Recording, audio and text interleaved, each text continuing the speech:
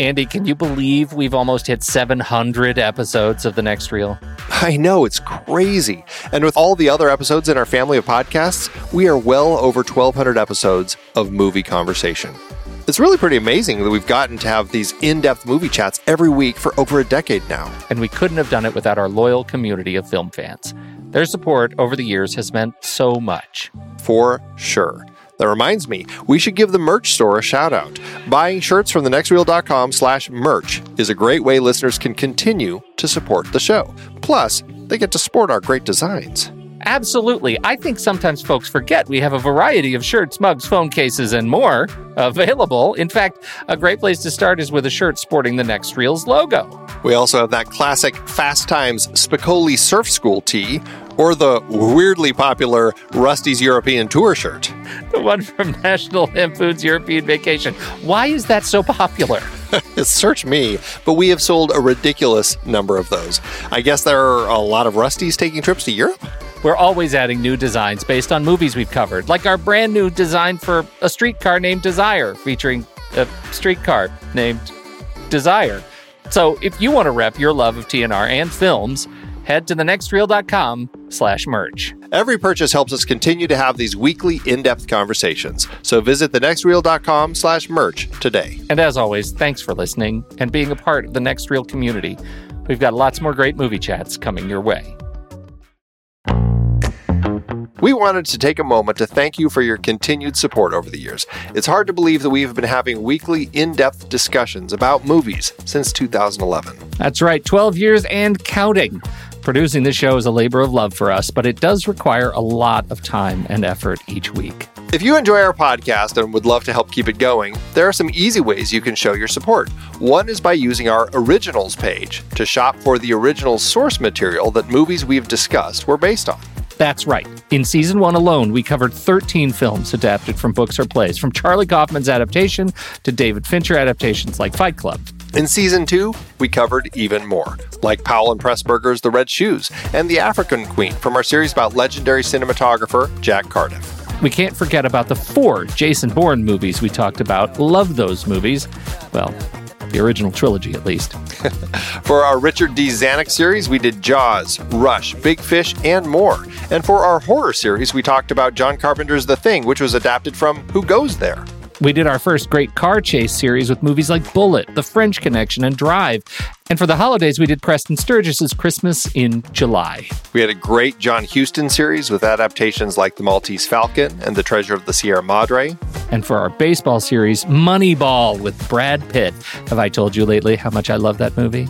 Yeah, I think you have. Plus, our Magician series and Heist film series had adaptations as well. Tons of page-to-screen gems. Listeners can find the details and links to the original material at thenextreel.com/originals. Every book, play, or movie you buy through our links helps support the show, and it's no extra cost to you. So dive in and get your next read today. thenextreel.com/originals has all the films adapted from other sources that not only we have covered, but all of the shows on the Next Reel family of podcasts. Check it out and get reading. Support the show and build your reading list. It's a win-win. Head to thenextreel.com/originals.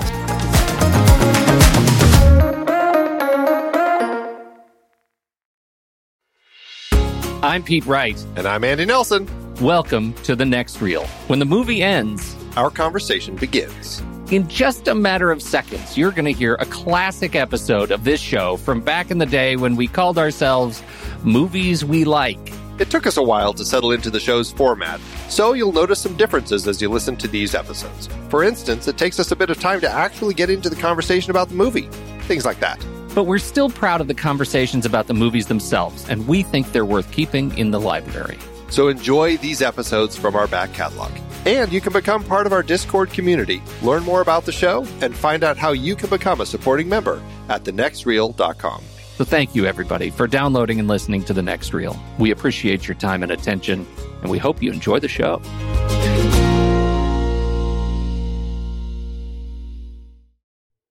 Boom. How about that? Tell me about Wreck-It Ralph. I loved it. It was fantastic. It was, really?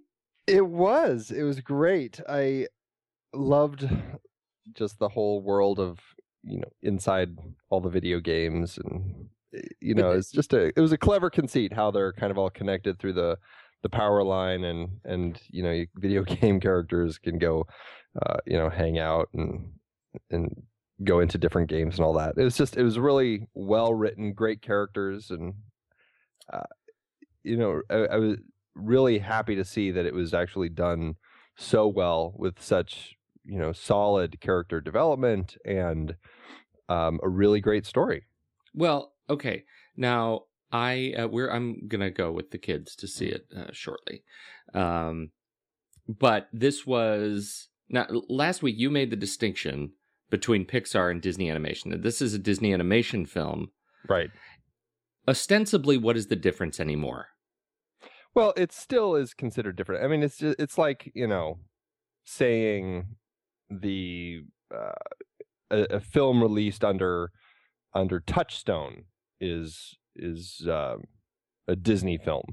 It's under the same umbrella, but by having the different distinction, it allows them to essentially kind of release different types of films and have different people involved. And it really is all about the people involved. But, Splash, when that was released under Touchstone back in 1984, that was Disney's attempt to create a new type of film that they could make, excuse me, that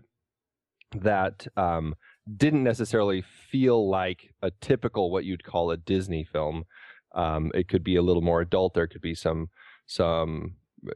more adult humor, PG rating, nudity, whatever it was. They could do something a little different while it was still under the same umbrella. And same thing with Pixar. And I mean, Pixar, they did end up kind of merging into Disney, but it is run by a very different set of people. And, they have a very distinct set of, I guess, whatever you'd call kind of the Pixar guidelines. Now, that being said, John Lasseter is heading up the current Walt Disney Animation Studios, and with him leading the charge with all the good number of recent ones. I mean, he definitely was behind a lot of the storytelling elements and is on Wreck-It Ralph as an executive producer, but really it's a different group of people managing the film and making it. And so you're right, ostensibly it's all kind of under the same umbrella, and it's animated films coming out of the castle, but it's not necessarily just a Pixar film with the Pixar group of people behind it. This is a Disney film with the Disney people behind it. But I guess my only point is I think we could see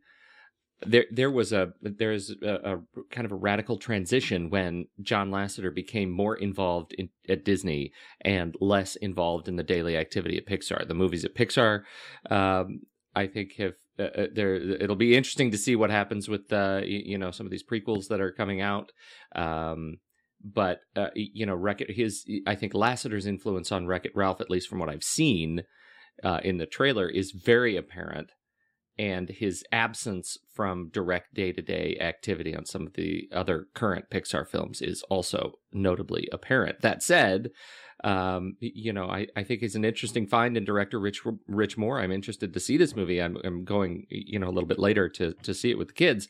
Here's a guy who came from, TV, and this is his first big movie, it looks like. And it's one of my very favorite films, or a very favorite series, Futurama. Comes off of Futurama, so I'm very excited to see kind of what he does with it. If it stands up, I think what we're seeing is the blurring lines between Disney and Pixar, and I hope for more of that Lasseter influence than less, because I'm not sure that it's one of those. It's almost dirty to say it, but it's sort of the Steve Jobs effect. You want to see what that visionary effect is going to have on these individual films.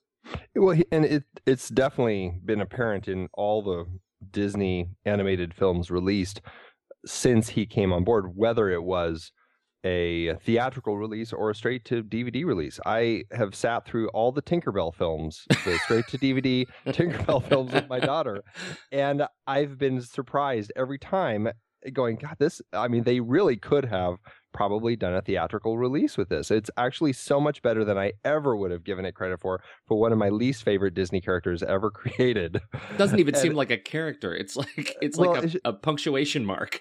Exactly. That's what Tinkerbell always was, and I always hated her. And then they made these films, and I'm like, gosh, I actually like Tinkerbell now, and I never thought I'd say that. And I mean, if you look at the DVD results, I mean, they clearly know what they're doing. John Lasseter clearly knows that making a good story and creating good characters and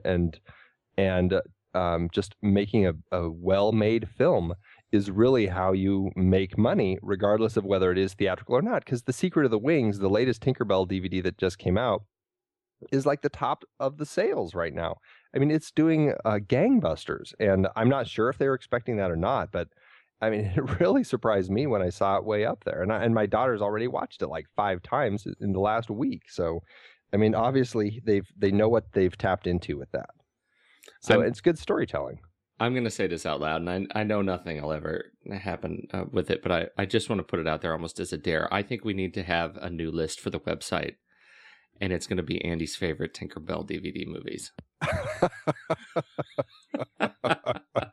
It'll be right next to our list of famous composers that start with a J.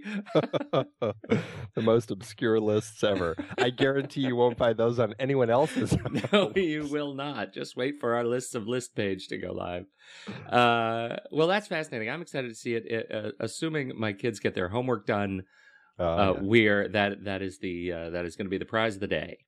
I don't have to worry about that yet with a 6 and a 2-year-old. Oh, goodness. As long as they eat their dinner, they got to go. The bar changes. So that's fantastic. I'm excited for it. And I bet. I mean, Argo has held the top spot at the box office for the last like 3 weeks or so. It's done really, really well at the box office, and it has beat out everything else that's come out in the last 3 weeks. But I bet that Wreck-It Ralph is probably going to be the film that knocks it out. Maybe Flight. Actually, both of those films probably are going to push Argo out this week. But I don't know. Flight's not doing all that great, and but Wreck-It Ralph is blowing the doors off in the IMDb popularity. It's Wreck-It Ralph. I mean, it was jam packed last night. It was completely full. There were a lot of people waiting in line to see Flight as well. But obviously, Flight is just going to be adults, whereas Wreck-It Ralph, I mean, that's definitely one you can bring the whole family to. Well, judging by my highly scientific, empirical browsing of my Facebook list, Facebook timeline, a lot of people are talking about Wreck-It Ralph, and adults talking about the joy they get out of seeing these really well done kids films, or family films, I should say. And I haven't seen one person mention a single thing about Flight. Yeah. If that says anything. Well, Facebook has all the answers. It does. It does have all the answers. Interesting that Cloud Atlas is still sort of holding its own. You think that's picking up speed? This is a sign of that slow burn that we're talking about. It actually has grown. It hasn't dropped off as far as the money coming in. It's actually been increasing, and so I think it is going to kind of end up being a little bit of a slow burn. So I'm glad for that film. As much as I was. I don't know how you would characterize my feeling toward that film, but I'm excited to see it do well. I have a feeling that Cloud Atlas is going to be a film that kind of grows in people's moves up on their like lists over time as it settles with them and they see it. Yeah, a few more times. Yeah. No. I can't wait to see it again. I buy that. Where can people find you, please? People can find me at iFindYourLackOfFaith.com. Yes, they can. And on Facebook at our Movies We Like page. Yes, indeed. You can find me at PeteWright.com or make sure to visit the show at rashpixel.tv. Subscribe to the show on iTunes, and if you have a second, please deliver us a favorable rating. Please, if you're listening to the show, we hope you find it favorable enough to rate it favorably in the iTunes. It helps other people discover it, and we sure appreciate all the stars on which you bestow the show. Okay, what else do we have to talk about? Do you have trailers we should talk about today? We haven't even talked about trailers. We haven't even talked about them, so I'm not sure if I should bring any up. There's a new G.I. Joe trailer out. G.I. Joe Retaliation. Yeah. I'm I got a lot of joy out of the first G.I. Joe. I'll tell you what. I got a lot of joy out of reading the script for the first G.I. Joe. I love G.I. Joe. I have why? So you didn't like the movie? I didn't not like it. It just was. I guess it was just very by the books, and it delivered what it was set out to deliver. I just. I guess I was hoping for more, although I don't know why I should have been hoping for more with a G.I. Joe film. Yes, hope for less and you will be thrilled. That's right. Always hope for less. My bar was set way too high. These were my go-to toys, at just that right age. And there was that fateful day when the G.I. Joes, tried to hold the fort of my bed against an invasion by the Transformers, and actually lit my bed on fire. And that was a fateful day, and it wasn't toy fire, people. Oh, it was a fateful day for the Joes, and it was all because, you know what it was? Snake Eyes doesn't know how to take orders. He's always going off on his own. that rogue. Yeah.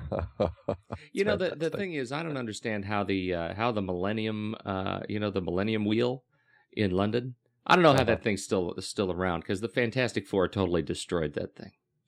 And there's a giant hole in the river right there because of the Silver Surfer. How are they able to do? How many times?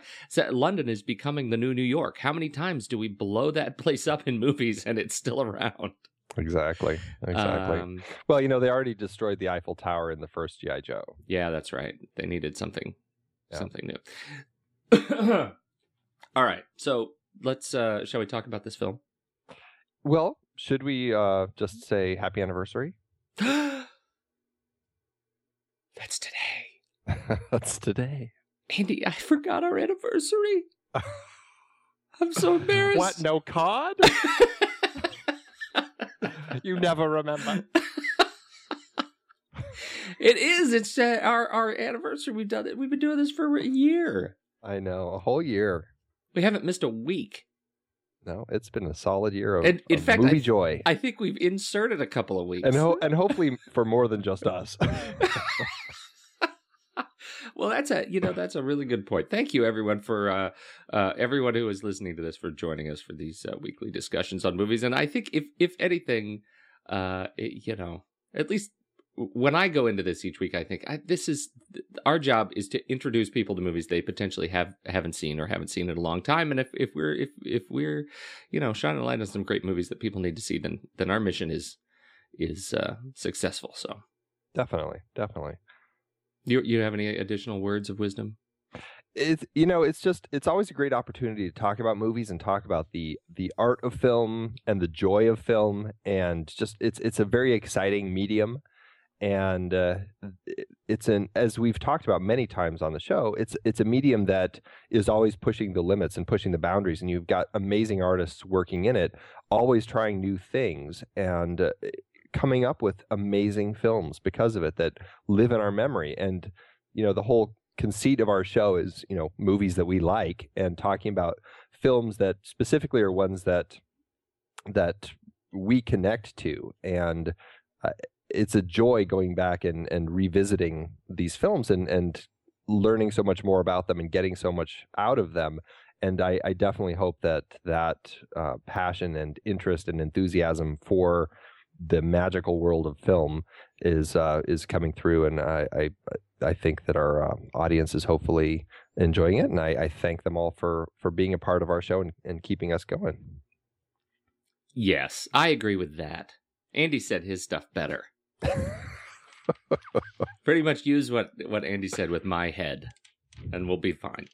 That's what I was going to write on the card for you. Okay, so today we are our anniversary episode is man, what a great film this was. Yeah, truly. This was I'm gonna go on the record. This film succeeded for me in all the ways that Bullitt failed. exclusive of the car chase.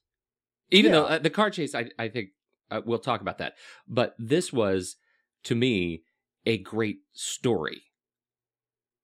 And it's where I felt like Bullitt was a little bit lackluster. You're definitely right. I think aside from the great car chase, which we definitely are going to talk about coming up here, they had a really interesting story, a story that made sense. Yeah. And it all tied so well together with a gritty realism and this kind of pseudo documentary vibe all the way through that really made you feel like you were tapped into this kind of grimy world of police on the streets tracking down drug dealers. Yeah. And I think one of the most important things we can get from this movie is that we need friends with better nicknames. Either that or we can call each other Popeye and Cloudy. I've been thinking about the backstory that we'll need to invent so that I can effectively call you Popeye. Yeah. And people say, well, he killed a man in prison or something like that. That's right. I don't know what he did. But the characters I think of this movie is another one of those in a period of particularly great firsts. And so just to kick it off, this is the first R-rated film to win an Oscar. Yep. For Best Picture. It won lots and lots of awards. Not lots and lots. It won the Right Awards. 5 Academy Award wins: Best Picture, Philip D'Antoni; Best Director, William Friedkin; Best Actor, Gene Hackman; Best Adapted Screenplay; and Best Film Editing, the terrific editing work of Jerry Greenberg. Since we started off with Bullitt last week, the car chase last week. Let's start with the car chase this week. What do you think about the French Connection car chase? How it was put together, how it was architected, and the fact that it is actually a car chase between a car and a train? Well, and that's, I think, what makes it stand out, right? I mean, when Philip D'Antoni, the producer of this, was kind of doing location scouting and trying to figure out the car chase with William Friedkin, they were walking the streets of New York and they were talking about, okay, what can we do that's different than what they did in Bullitt specifically, because Philip D'Antoni also had produced Bullitt, and so he was very connected to the car chase in that film and obviously wanted to kind of continue with another great car chase here. So he and Friedkin actually walked New York. They walked like 50 blocks or something, just kind of looking around, trying to find the right streets and all the stuff that they could do something new and something different. The first thing that they kind of tapped into was they needed it to be in the city. This was a city full of people, and D'Antoni's initial reaction was, let's put it out. It goes outside of the city and it's out on the streets where we can move really fast. And Friedkin's like, there's all these people here. This is a city of people. We have to be in the city. So they were really trying to find that right spot. And as they were walking around, neither of them actually remember who came up with the idea, but they just remember hearing the train, the L, going above them. And they're like, that's a really interesting thing. It's so a part of the city. The L is all through here. And they came up with the idea, what if the car is chasing that? It has this interesting energy. The train makes this sound. It's like got its own beat as it's going along. It's kind of this driving force. It doesn't stop for traffic, all of this sort of stuff. And because of that, they came up with the idea of Popeye Doyle chasing the train and having to pursue it. And it came up with an absolutely fascinating idea of this chase that really, I think, stands the test of time, because you do have this car having to deal with other traffic and pedestrians and trash and walls and things that the train doesn't have to worry about. And it turns it into a totally different type of car chase where you're pursuing something that you can't just directly pursue. And it put a lot of interesting things in the way because of that. And it made for, I think, just one of the best car chases out there. I absolutely agree. It's there's this sense of, it's kind of a different sort of sense of out of control of this chase, because, but as you say, Popeye's chasing this thing that he can't, he can't just get in front of and run off the road into a gas station. He can't just stop it. He is simply, at its mercy. It's not like he can shoot the tires. Exactly. That's exactly right. And I think Gene Hackman, is one of the most exciting drivers to watch. His just sort of frenetic energy is and his sense of the portrayal of his exhaustion at the end of this chase, when he gets out of the car and sort of stumbles from it. Once the train actually, sort of exhausts itself and runs into the end of the line, is one of the most sort of palpable kind of sweaty senses of completion, I think, at the end of this car chase that is that was really exciting to watch. I think it's funny to read. I was looking up at the Wikipedia page on the car chase, and it's interesting to read it in this context. So I'm reading from Wikipedia. Friedkin's plan included fast driving coupled with 5 specific stunts. Number 1, Doyle is sideswiped by a car in an intersection. Number 2, Doyle's car is clipped by a truck with a drive carefully bumper sticker. Number 3, Doyle narrowly misses a woman with a baby stroller and crashes into a pile of garbage. Number 4, Doyle's vision is blocked by a tractor trailer which forces him into a steel fence. Number 5, Doyle must go against traffic to get back on a parallel path with the train. Intercut with these car scenes underneath the elevated train is additional footage, shots facing the car, not from the driver's perspective, shots from Bushwick, Brooklyn, particularly when Doyle misses a moving truck and slams into a steel fence. So Friedkin's plan included these 5 points. When read, in this, when read in this context, seems like this is going to be the most boring car chase ever. Right, and yet that transition from point and script to screen ends up being really powerful. What are your thoughts on making that transition, and particularly in the cinematography from Owen Roizman and Jerry Greenberg's editing that actually bring this to life? Yeah, well, I mean, I think you're absolutely right. There's always a translation going from the script into actually physically doing it and making it really happen.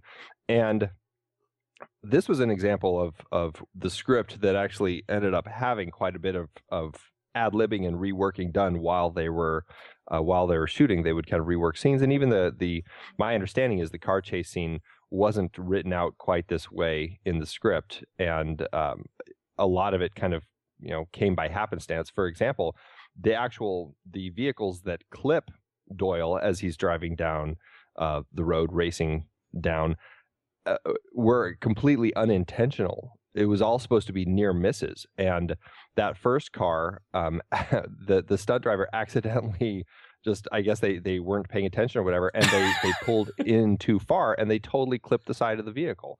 It worked really well. It actually ended up working really well. The dump truck, I'm not quite sure, or the garbage truck, I'm not quite sure if that one was an intentional one. But considering they said it was all supposed to be near misses, makes me think that it probably wasn't supposed to happen either. And then, swinging around the corner and crashing into the wall, Gene Hackman was really driving, and he wasn't intended to do that either. And he literally, took the car right into the wall. The actor driving drove it right into the wall. And just all that stuff. And then you take that, and by having those, happy accidents, I guess you could call them, on set, it made for a much more exciting bit of editing, and something that they could really bring with energy to the film. And the fact that they were filming all of this, it wasn't shot high speed or anything to make it look like they're driving faster. Undercranked to make it look like they were driving faster. They actually were driving a car going, like the master shot, they drove for 26 blocks, shooting, as fast as they could. And they were going like 90 miles an hour. Friedkin was shooting, actually, and they had a cop with them they didn't close the streets off. They had some stunt drivers out there, but all the pedestrians were real pedestrians just kind of walking the streets. They completely did it illegally. They didn't have anything closed. They just, they had their stunt drivers in place to hopefully make it all work. And all they did to really kind of make it so it was kind of safe was they had one of those little police gumball lights, that they kind of magnetically just sit on top of the car. They had that going, and they had the siren wailing, and they shot the shot. And that's the only thing that kept, all the other people out there, all the other traffic and pedestrians aware that they needed to watch out for this car barreling down the road 90 miles an hour. So when you have a master shot like that, and then you get these shots of Hackman driving from, the front and the side, and you get all of the shots of the train and everything else, you give that to the editor. He's got so much stuff to work with. And Friedkin actually said this was one of the easiest scenes in the film to edit because they had such great footage. And it all had an amazing energy, and you didn't need much more than that. And I think by the nature of the speed and the obsession that is driving Hackman or driving Doyle in this film, particularly in this scene as he's pursuing this train, that obsession just drives that scene. I mean, he's so obsessed with catching the killer, or catching the guy who's trying to shoot him, and it just builds to that amazing end. And you can't beat it. And I think because of the nature of film, it's always going to jump off the page more when you're shooting a scene like this rather than just reading it on the page like you were just doing. Two questions. The first one is, I think specifically referring to the front bumper shot. Mm-hmm. This is another one, and I don't know this is another one from the vast repository of all things that must be true, Wikipedia, that Roisman says in American Cinematographer magazine in 1972 that the camera, I think he's referring to the front bumper shot, was undercranked to 18 frames per second. Okay, gotcha. But and I was going to ask you about that. What is that? I mean, at 18 frames per second, that when played back at 24, that makes everything faster. Right. Yeah, everything would be slightly faster. It's, it's 2/3 of what would that be? It'd be 2/3 faster or a third faster, something like that. So just enough to make it look that much faster. And they're also shooting with the lenses that obviously could make it look like we were going that much faster. Right. There's that sense of kind of compression around us. And so that's, but I get the same thing that you do from Friedkin, who says, we were barreling down these things at 90 miles per hour. So I don't know what that necessarily means. I wish I had more specificity from Roisman on just how much of that was used, because it doesn't look like it to me. So, I'm not sure. It's just a lot of talk, and I think Friedkin being in the car, he probably has a different perspective than other people who were standing by the side of the road watching. The other one is then the climax of this one. The car stops. He stops at an intersection, is right underneath the train, and then we have that legendary shot, so to speak. A legendary shot of a legendary shot. Right. That is when Hackman shoots him in the back. Shoots him in the back as he's running away.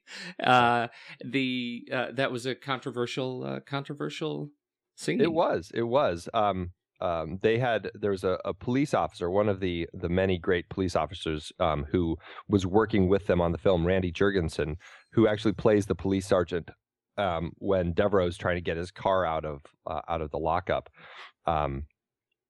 He was with them while he was kind of like their police guy with them and everything. And he came up to Friedkin and he's like, as they were rehearsing, he's like, it looks like this character is shooting an unarmed man in the back, which essentially is just making it, murder. It's turning, it's making this cop commit cold-blooded murder, essentially.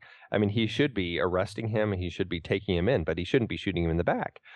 And Friedkin's response was, it'll work. It's going to work. It's going to play right, and the audiences will love it. And Randy was really, really unsettled by it because, a cop shouldn't be shooting anyone in the back, particularly an unarmed person, even if it was a criminal who was trying to shoot them. Now, fast forward to the premiere of the film, and Randy was sitting there nervously watching with the audience and Friedkin. And that scene plays, and the audience leaps to their feet and starts applauding. They were so thrilled that Doyle got his man and took this man down. Who, we had seen him. He was taking shots at him. We saw him kill the French cop at the beginning of the film. He's already killed 2 subway cops on the train and caused an accident and essentially killed the driver via heart attack. and he's getting off the train, and it's exciting when Doyle kills him. And yes, it is in the back, and yes, the guy's unarmed. But as an audience, we've been along for the ride with this, and it is thrilling to see him get his man. And Friedkin went up to Randy and said, it worked. And Randy's like, yeah, you're right. All of they never got any other complaints from any cops or anything. Everyone thought it worked. So I don't think a cop would get away with using the Doyle defense if they really pulled this. Well, and doesn't that get to what is at its really core what's enjoyable about this film? And maybe it's enjoyable to, guys. And I say that sort of the stereotypical kind of, because that's what I get when I watch this movie. I go to my guy place, right? Which is I watch a cop do what needs to be done. This is like the Lethal Weapon kind of feeling, right? I watch this prototypical sort of man's man do what needs to be done to get his guy. And there are no politics and there are no policies. He just gets it. Yeah. And the cost of that is, watching him walk that ethical line in a sort of satisfying way. And the first time we see that is in the shot of Nikolai. The second time we see that, I think, play out in a questionable fashion is at the very end of the film. Yeah. We have this relationship established between Popeye Doyle and a federal agent, Mulderig, who was assigned to Muldrig, right? Muldrig. Played by Bill Hickman, the stunt guy, the stunt coordinator for this film, who was also on Bullet. Right, we know from he was the hitman in Bullet. And their relationship is contentious from the start. And at the end of the film, the climax of the film, our heroes are hunting the frog number one, right, through this warehouse, and stepping out of a shadow is a silhouette of somebody, and Doyle immediately responds by emptying his gun into that shadow. Right. And as they discover that it wasn't actually Frog One, it was the federal agent. It was Muldrig. It was Muldrig, and his reaction to that. They have a contentious relationship. Muldrig is kind of a jerk anyway. Well, and Muldrig. I mean, rightly so. Muldrig is bitter about Doyle because Doyle has essentially done this in the past, where because of his obsessive nature, ended up costing another cop his life. Right. And so Muldrig is not a big fan of that. And so what do you think of how this plays out? So the end of this sequence is Popeye. It plays out in Technicolor, right? He kills this cop, and his first reaction is to reload his gun and say, "Frog One is in this building. I saw him, and I'm going to get him." Yeah. So what do you think of this? It's one of the most fascinating character portrayals of a cop that I have seen, and it's just amazing how, as upset as Russo, his partner, played by the wonderful top 70s actor Roy Scheider, as one of our 70s favorites, as upset as Russo is, and Russo, of course, his reaction is to kneel over the body and check for a pulse and everything, is like, you killed him. He's kind of horrified and shocked that Doyle just took Muldrig out. And then to see Doyle not even react to the fact that he killed him, but like you said, reload his gun. It all ties into this obsession that he has with getting his man, and the way the film ends just drives the point home that you never even know how this chase results, really. I mean, you do from like the title cards at the end, but the film leaves you with Doyle running through an empty building, disappearing in the shadows himself, and then this echoing gunshot that just rings out, and you have no idea really to what lengths Doyle is going to go to pursue catching this guy. And it's kind of this tragic story about this cop who just doesn't know how to let go, and it drives him to the point where it kind of takes away who he is, or I guess you could say it almost becomes who he is. And that's really all that's left of Doyle, is this obsessive, bitter cop. And it's a fascinating portrayal of Doyle versus Charnier, the Frenchman, Frog number 1, and how Doyle is kind of portrayed as this kind of this guy who has to live on the streets and is bitter and is kind of just an angry person and an obsessive person. He's a cop who he has to stand out in the cold, watching while the criminal sits inside eating, living a lush life. You know, the criminal is always one step ahead of him, it seems. I mean, even when you go to Doyle's house where Nicoli is shooting at him, the apartment complex that Doyle lives in looks like a prison. I mean, it's almost like he's created this life for himself that is his own prison. And he's locked into this obsession and he can't get out. And at the end, it doesn't matter really if he gets his man or not. It's just this tragic character that we're watching. And it really drives the point home so well at the end. And then when you do see the title cards and you see that Charnier was never caught and he's believed to be living back in France, it just goes to show how fruitless it is. And it makes it that much more tragic for Doyle. And you wonder who he shot. Yeah. Right? That Right. one gunshot at the end, you have to imagine somebody else was at his mercy. And I think it is interesting in the title cards at the end. You also see that this obsession of Cloudy and Popeye in particular ends up being fruitless in another dimension. It leads to his reassignment out of narcotics. So here is a guy who has devoted his life to this character has devoted his life to to the fight of the narcotics trade, doing whatever he needs to do to do it. And it turns out whatever you need to do to fight the narcotics trade is too much. There is a point where you can go too far. Yeah. And we're seeing how the system does not account for whatever it takes. Exactly. We've talked a lot about just sort of the frenetic pace of the kind of third act, sort of from the chase on. But there is, I'm interested in your take on the very middle of the film, because I think one of the things that this movie does so well, as well as it does this, the car chase, the car train chase, it does the foot chase. Which, I mean, it's one of the best scenes in the film. It is one of the best scenes of the film. Would you talk about what you love about that?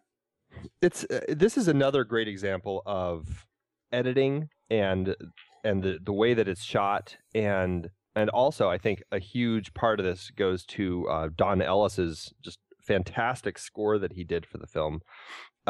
It really has this quality that keeps you on edge, and it's there's this dissonance created in the music, and he's using like quarter-tone trumpets and all this interesting stuff, and this particular scene, he's got all these basses that I think he had 9 basses just kind of hitting these notes, this kind of pounding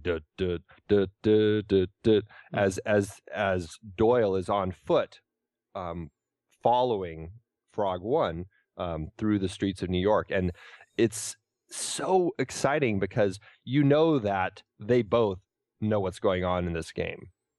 Charnier clearly knows that Doyle is following him. Doyle knows that Charnier knows that he's following him. And this actually happens all the way through the film, where both the cops and the bad guys are aware of the other. But it's as if they're both so convinced that they're the smarter man that they'll always be able to elude the other.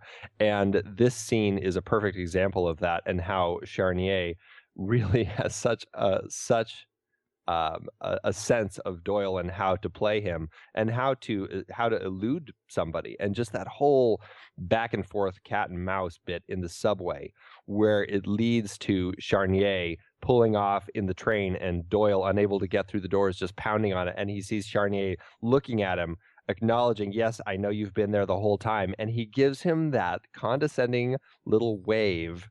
It just, I mean, that's one of the best exclamation points at the end of a scene, and you just can't get better than that. I was watching this last night and thinking to myself, this is a scene in particular. What's going on here is, it's that great. I had never seen this in a movie prior to this, right? But since then it's happened. I can sort of recall movies where they've done this again, and I think French Connection really does it the best, where you have the one character who is trying to get away from the chasing police officer, and he keeps stepping on and off the train, trying to time it in such a way that the doors will close, and the other character will be trapped off the train, and that's exactly how it plays out in this film. And in this sequence, I found myself thinking this you could practically put a laugh track, a live audience to this film and get laughs in all the right places. Like, it is as serious and as sort of intriguing as the music is, and as that sort of energy. It's downright funny.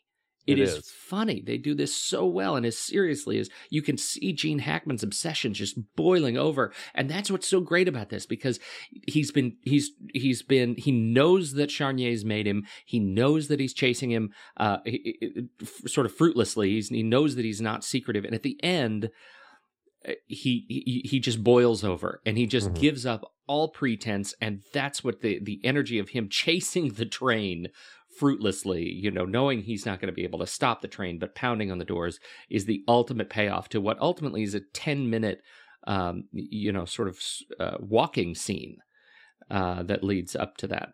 Yeah. And I, to me, as good as that is, so is the execution of the sequence on the street, with all of the police officers who are kind of on this sequence trying to figure out who's going to walk after whom, right?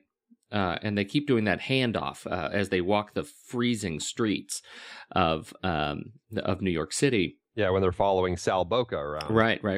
And he keeps seeing them, and they know they've been made. And it's amazing watching that game as they, essentially, there's 3 of them out there, or 4 of them actually, or probably more for all we know. I think we only see 4. But yeah, one follows one, and then when he gets made, then the other kind of comes in, and it's a fascinating way to play this cat and mouse game. Well, and it leads to Doyle standing across the street from a restaurant, watching Devereaux and Charnier eating escargot. Right, at a fancy restaurant for like it feels like for like 6 hours. Yeah, exactly. It's like the longest meal ever. It is the longest meal ever, and that that is that I thought was a really, to me, and others may find this not as interesting. To me, the sequence was exciting in its in the slow pacing that it maintained. Right. I mean, I think the intrigue of it is just watching these guys try not to be made, even though they had been made long ago. And I think that was just really expertly done and placed at a perfect point in the film, kind of right before things really pick up and don't stop until the end. And it's a great, something else about the nature of this film with these scenes, and a lot of these scenes, is there's so much of it done with no dialogue. You're just watching the police procedural essentially done in a way that you really hadn't quite seen done in police procedurals before. And it's just so intriguing. I think that's why it did so well probably all around the world, is because it's you're watching the pictures, you're watching the images of these things happening, and you don't have to worry so much about the dialogue. And it really just made for just an absolutely fascinating film. So moving, let's see. We haven't really talked about the story. Yeah, which is based on a true story, which is based on an actual case that the 2 real guys that Doyle and Russo are based on, Eddie Egan and Sonny Grosso, who both actually are in the film and actually continued starring in films and TV shows for years after this. I think after this, Eddie Egan was in like 20 plus movies and TV shows, always as kind of that cop character. He plays the captain in this film. But this film sets it up very much the same way. These cops who just have no matter whether they're on duty or off duty, they always are keeping their eyes open and they notice things. And it happens just the way it happens in this film. They're sitting in a bar and they notice this guy kind of spending money, and a guy who they hadn't seen before with some people that they did recognize. And their curiosity led them to follow him and essentially uncover this whole case of heroin coming in cars from France. And it's a really interesting case, and it's interesting the parallels between what really happened and versus the movie version of it. But I think that's one of the elements of this film, the nature of this story that does make it a much better story than Bullitt. It's based on something that really happened, and it's told in a way that just feels real and honest and just gritty, and you just feel like you're in there really in this world with these cops that really were experiencing this sort of stuff. You know, I think you're talking about sort of the gritty feel of it. You know, I feel like we've been moving through the film backwards, but the way the film opens, I think really sets a stage for this sort of realization for the audience that this is going to be a different kind of police movie. Yeah. And it's another one. I wonder. I mean, what do you know besides the reaction of the police to what was his name, the Randy Jurgensen. Randy, you know, in the shooting in the back sequence. The reaction of this film by the police community. Do you have any?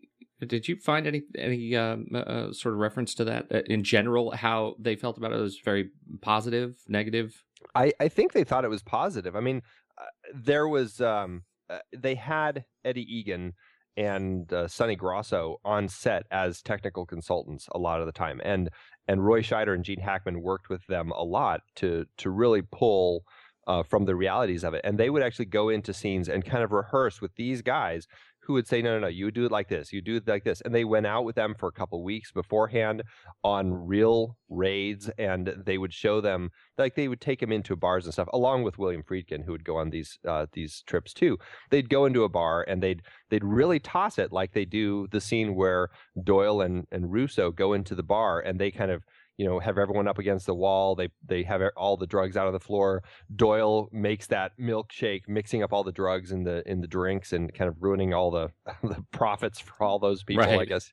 And I mean, this is stuff that Eddie Egan and Sonny Grosso really would do. And so they introduced a lot of these elements to the story that weren't necessarily in the script, but that they pulled from the real life of these cops who were really down there doing it and were able to translate the realities of life on the street to this. And even with the nature of Doyle's character being racist and just not being nice to anybody, and just seeing them doing all these shakeups when they go into the bars and stuff, it becomes a really interesting portrayal of a cop that, you know, they were a little nervous about putting this out there, but even when they showed it to African American audiences, people were they actually were excited that they saw this on the screen because this is what they saw. They really saw cops shaking people up like this, and they're like, "Yeah, finally, we're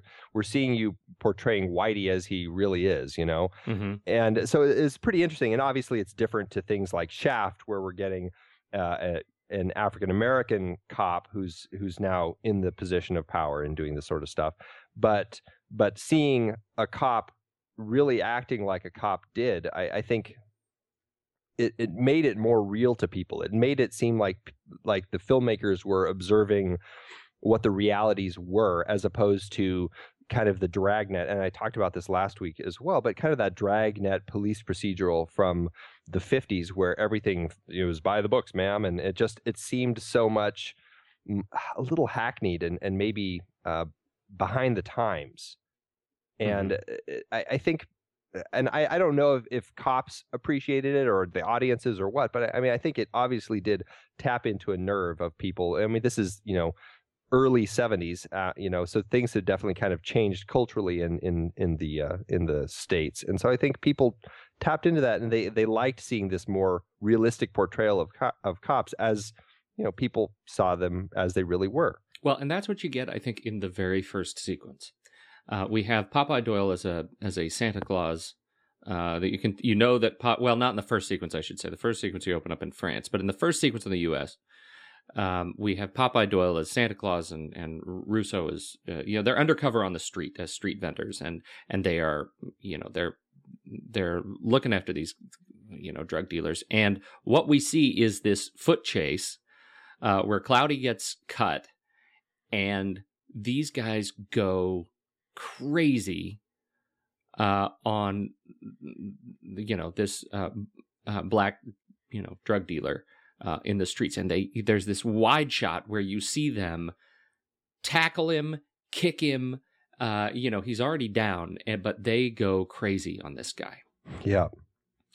And that sets the stage for what is as you say, what ends up being kind of I don't know. I mean, you bring up sort of the racist tendencies of these characters, and I wonder if Popeye is necessarily racist or just hates everybody. That's my sense. Because I mean, even when he makes the comment about that's what do you expect from a derogatory N-word, and Russo is just like, well, hey, he could have been white. And he's just like, that's what you get for trusting anybody. Yeah, and at the end, he does the same thing about he says that when the car is stolen in the junkyard, right? Mm-hmm. And they find the car and they're the thieves. He's derogatory S word about the Mexicans, and right. And he saw taking these cars and robbing cars. That's the guy just hates everybody, and I wonder if this sort of amalgamation of kind of rage is that cultural interpretation of police against everyone of the 70s that we sort of are saddled with, and just what Popeye Doyle represents to that. As much as he is, he represents the great sort of man rage that I find so satisfying about this movie. He also represents all that is sort of kind of ill about the us versus them kind of system. Yeah.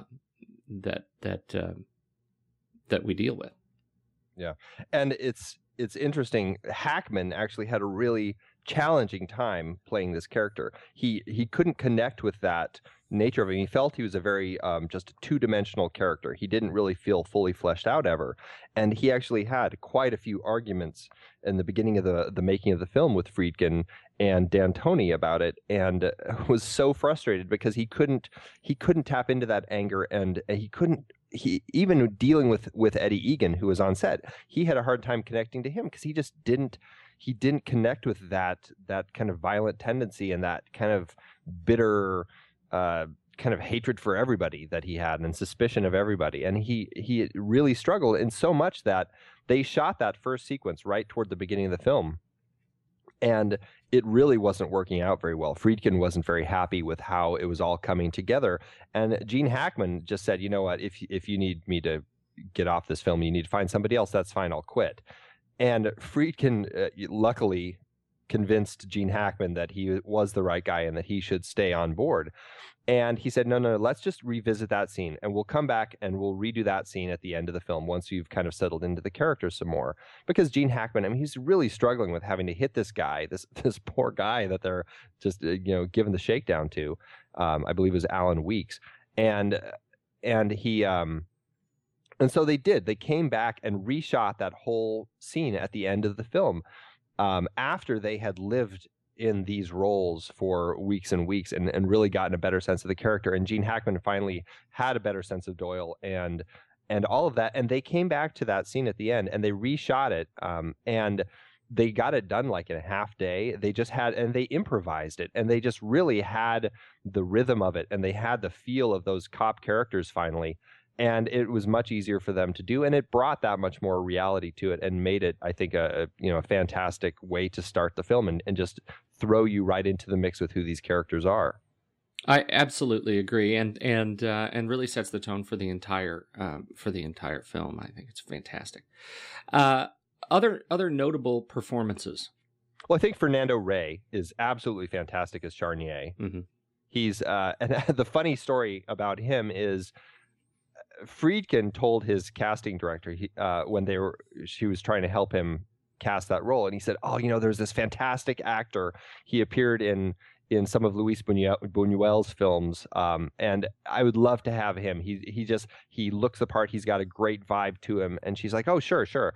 And so she called, and it's like, "Oh, well, he's Fernando Rey. He's available. He's interested, and he wants the job." And Friedkin was like, "Great, I'll pick him up at the airport. This is fantastic."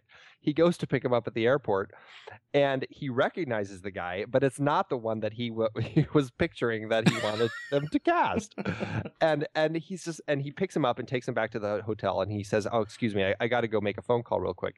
He goes up to his hotel room. He calls the casting director and just goes off on her because he's so upset that they cast the wrong guy. And he's like, he's definitely was, in the film, but he's not the one that I wanted. And he was so upset, but then he's just like, he really thought about it, and he came back to Fernando Rey and decided to cast him because he did play such a great opposite to the Jimmy Doyle character. He had a kind of a very suave, debonair, this kind of Frenchman who lived the lush life look to him. He was older. He's got that great beard. And it works so well for the film. And he ended up casting the other guy, and I can't remember his name right now, the Spanish actor. He ended up casting him in Sorcerer when he did that later in the 70s, again with Roy Scheider. But I think to the film's credit, it was a real happy accident that he ended up with Fernando Rey in the role. A happy accident indeed. The guy is fantastic, and I think it is, when you watch, you just watch his interaction with, with the police. It's just he really owns, that sort of protected bad guy role. He is the guy who wanders New York with impunity, and I think he just absolutely dominates the cat and mouse kind of a feel of this movie. Yeah, and he's great because he does always seem so much more aloof than all of that. He's above all of that. It's really fun. Yeah. Let's see. We've talked a little bit about our love of Roy Scheider. He's just in so many great 70s movies. We're going to have the Roy Scheider awesome 70s movies list. Well, I sort of feel like that. We need to go back and add that to add a series for Roy, because this is one of those movies where, one of the things that's great about Roy Scheider is his ability to be a utility player. Mm-hmm. In these movies. I mean, he ends up being, he sort of fills a role as the partner, but he is also, he fills the role as the sort of moral balance, right, to Popeye. But he's just so interesting to watch in his own right. And the transition that he makes from when they're tearing that car apart, and he is the investigative police officer, and they're helping to just watch him move through the car, and then go in and actually talk to the Frenchman in that you could tell that sort of overly helpful, sarcastic New York cop vibe is just so wonderful to watch. Oh, well, we get a lot of cars here in New York, which is just fantastic. I just love watching him interact in these little moments that he takes ownership of. Yeah, I mean, he seemed a little surprised that he was nominated for supporting actor for this film, but I mean, honestly, he brings so much to the role, and it's he has a great presence. I mean, I think it was probably right that Ben Johnson won for Last Picture Show, but Roy Scheider really is a presence that is important and very felt in this film. Absolutely. And this was the same year as Klute, actually. Yeah, it was early in his, particularly early in his career, and then Klute and French Connection come out, and then it was on to a really terrific 70s and early 80s for Roy. Yeah. Although, man, the guy was active. He's been very active in all through his life. Yeah. All right. So, did you ever see Iron Cross? I didn't. I didn't either, but that one really interests me. It was just because it was released so far after his death. Let's see. He died February 10th, 2008, and the movie was released in 2011. Interesting. Yeah. Makes me want to catch that one. Yeah. Okay. Who else stands out to you that you want to talk about? Well, I think Marcel Bozzuffi playing Niccoli, the French assassin, I think just does a great job. He's got a great look to him, and he actually did stunts back in France, and I think it holds true more than anywhere else in the film when he falls backward down the stairs after getting shot, which no one knew he was going to do. So I mean, I gotta just mention him because it's just, I mean, wait. So wait a minute. Say that I would never want to do. Say that again. So he fell backwards after being shot, but that was not scripted. That was just him, Yeah, he was gonna die, but and he kind of told them, he's like, I really don't want to do this, and they weren't sure. This is gonna hurt. What sort of fall he was gonna do, but after the squibs go off, I mean, if you watch, he just falls backwards right on the stairs and rolls all the way down to the bottom. God, he really does. He really does. It's so great. Yeah, it's a Hackman double. Wasn't expecting that at all. It was I think he was a little taken back that he actually did that. But and yet, both of them play that so well, and Hackman just sort of collapses at the bottom of the stairs as Bozzuffi kicks him in the gut. Yeah. Oh man, it is, but it leads to this.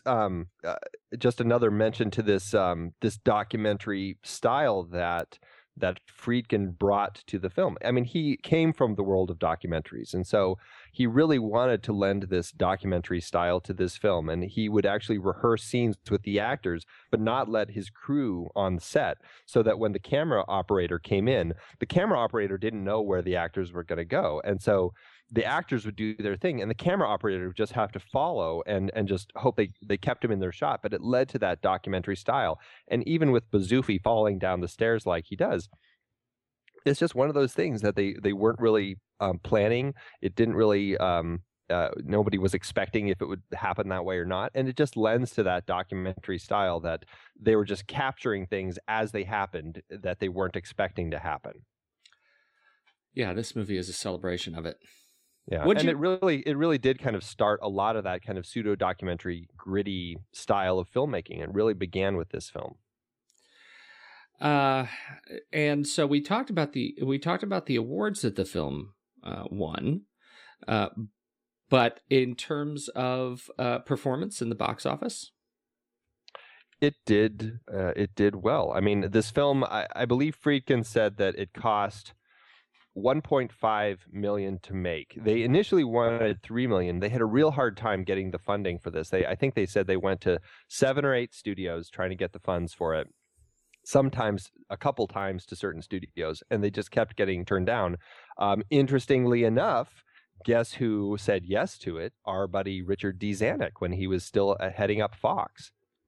That's because he's a smart guy. He's a smart guy, and he actually told them, he's like, okay, they wanted $3 million. He said, you can have $1.5 million to make it, and you have to get started within 5 or 6 weeks because we're all going to be fired shortly thereafter. Because he already knew, about the fact that his father was going to have to fire him and all of that stuff that was going on in the works. But he very smartly must have seen the potential with this film and knew something was there. And so he gave them the money to get it going. And thank God he did, because it turned into a great film. Like I said, it cost $1.5 million. Friedkin said that they ended up going about $300,000 over, which at the time was a pretty big deal, but everybody ended up feeling that it was okay. Domestically, it went on to gross $51.7 million. Did a great job. I don't see anything about anything internationally as far as what it did around the world. But I mean, going from a $1.5 million budget, or I guess by the time they got it all spent, $1.8 million, to make just domestically almost $52 million, they did a very good job. Yeah, that's a good bet. And they got a sequel out of it a few years later. Yeah, have you seen the sequel? I have. It's another great example of Doyle's obsession as he then goes to France in pursuit of Charnier, and it's an interesting film. I don't like it nearly as much as I like the first one. I've actually only seen it the one time, but it does have some great stuff in it, though. It's worth watching just to kind of get a feel. If you want to feel that sense of success of him actually capturing Charnier, then you should watch the second one. Well, and that's what I think is so so interesting about it, is that they got the sequel and they got Hackman and Ray. That it's not just a spiritual sequel. It's it's a real legitimate sequel that performed really comparably poorly. In the box office, it seems like it sort of puttered out, but it was a John Frankenheimer film. So, that's I mentioned how much I love the taglines of these of the movie posters, right? And the French Connection. There's never been a better time for a movie like this. And the the tagline on the 1975 movie poster for French Connection 2 is "This is the climax." Really, people? Really? Well, I guess you could say, the first one does feel like, anticlimactic. You don't get to see him get his guy. So It is kind of a funny tag. Yeah. There was somebody at Fox who actually wanted the tagline for the first one to be something, and I wish I could remember exactly what it was, but it's like, this is the film that celebrates everything great about American violence or something. It's like, what kind of tag is that? What's it saying about the American culture? Oh, that's too funny. Okay, yeah, that's the American culture. We get to do a podcast in which we laugh about the failure of our American culture. What else do you have to add before we wrap up?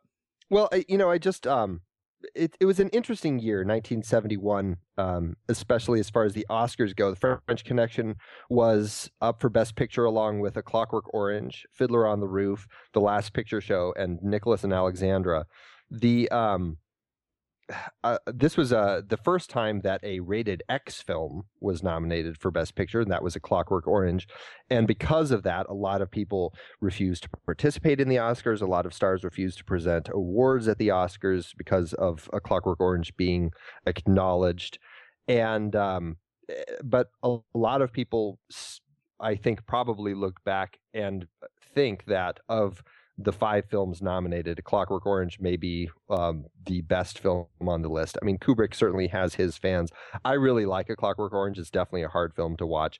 The Last Picture Show, I think, is one of the best films of the 70s. I think it's a stellar achievement. Bogdanovich did a great job with that film. And I would be hard-pressed to say which I would pick of the 3 if I were having to vote for Best Picture. I probably wouldn't vote for Fiddler on the Roof as much as I like it, and I've never seen Nicholas and Alexandra. But there is something about the French Connection that always has stuck with me.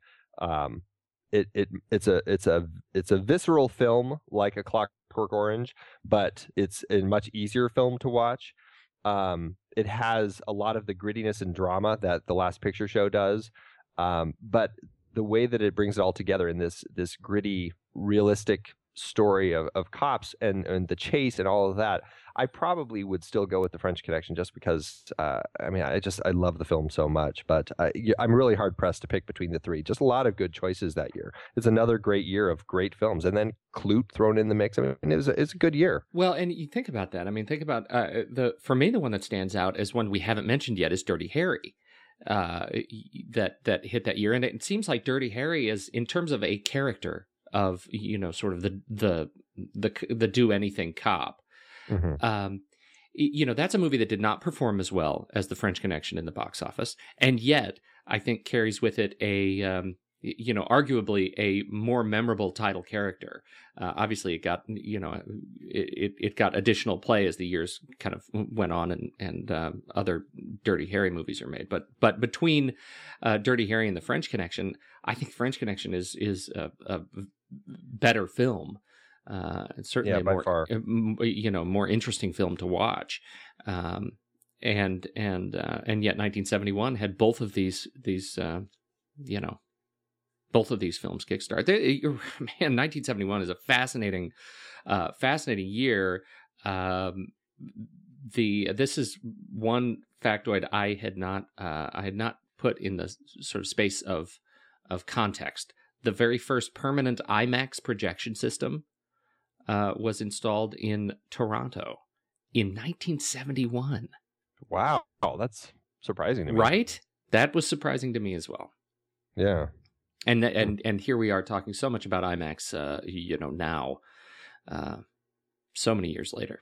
Fascinating, right. Fascinating. The other great cop film that I did briefly mention earlier, but was Shaft, that came out the same year, which was a very a different take on kind of almost beginning, I guess, the whole blaxploitation celebration in films. A really interesting cop film that really does take a different look at kind of the world of cops when it's this tough black cop, Shaft, Shut Your Mouth, and all of that. It's just another great cop film from the era. But I still would have to put French Connection on top of that one as well. The highest, I think it was the highest grossing or the first. The highest grossing independent film. Also, you're talking about that sort of blaxploitation. This is not necessarily in that vein. It's Melvin Van Peebles' Sweet Sweetback's Badass Song. Mm-hmm. Yeah, right. Badass Song. Right. Which hit the top 10 in top grossing films in 1971. Yeah. Right behind Bedknobs and Broomsticks, who many don't realize was almost a blaxploitation film, but due to some last-minute casting changes, Angela Lansbury they ended up with instead. Shut your mouth. Shut your mouth. That was actually going to be the tagline for Bedknobs and Broomsticks, but they I think wisely, better angels intervened. It was because it was already taken. They're like, oh man. Missed opportunity. All right. Next, Isaac Hayes. All right. We'll just Angela Lansbury. Shut your mouth. Oh, there's a mashup I'd love to see. Oh, seriously. All right. So we're continuing our best car chase series next week with as someone as Krista rightfully threw out on our Facebook page. Oh, you better be doing French Connection and Ronin. We're like, oh, right? Oddly enough, we're doing French Connection and then Ronin. I am very excited to talk about Ronin. This is one of my this is the of the movies in my collection that I can put on any time as just kind of background. Like, this is a movie I use often. It is the highest play count in my collection of movies, is Ronin. I love this movie. I never get sick of it. So I'm very excited to talk about this movie. And we are moving moving up through time. And I think we nailed the 70s, and now it's time to move on. There are plenty of other great car chases that we're skipping. We're between 1971 and 1998. 1998. Yeah, but I bring it up because it's a Frankenheimer film, and since John Frankenheimer ended up or had done French Connection 2. Yep. And yet we include him here in our best car chases. And he has had other great car chases. And other great films. Yes. He's a fantastic filmmaker, and we'll definitely have to do a Frankenheimer series one of these days. Yeah. Fantastic film. And then there was The Island of Dr. Moreau, which we won't be talking about. All right. I think I'm done. You done? I am done. Thanks so much for joining us, everybody. We're out of here. I've been podcasting since 2006. In that time, I've tried countless hosting platforms, but in August 2022, we switched to Transistor to power all of our shows here at True Story FM, and it's been a game changer. I love the Transistor allows unlimited podcasts and storage without extra charges. We can publish so much content, and we do. If you want to start up a podcast, do yourself a favor and host your show on Transistor. With their one-click publishing, you can get your new show onto all the major podcast directories effortlessly. And their website builder lets you quickly build custom sites for each show. The detailed analytics are invaluable too. You can access all kinds of listener data anytime. Oh, and the versatile players allow you to embed episodes anywhere to reach new listeners. Plus, the team behind Transistor is super responsive and keeps making the platform even better. After using countless hosting services over 15 plus years, Transistor has been, hands down, the best podcast partner for us. If you want a hosting platform to take all the worry out of getting your podcast out into the world, go to thenextreel.com/transistor and check it out. Support our show and support your own show by going to thenextreel.com/transistor. Start growing your podcast today.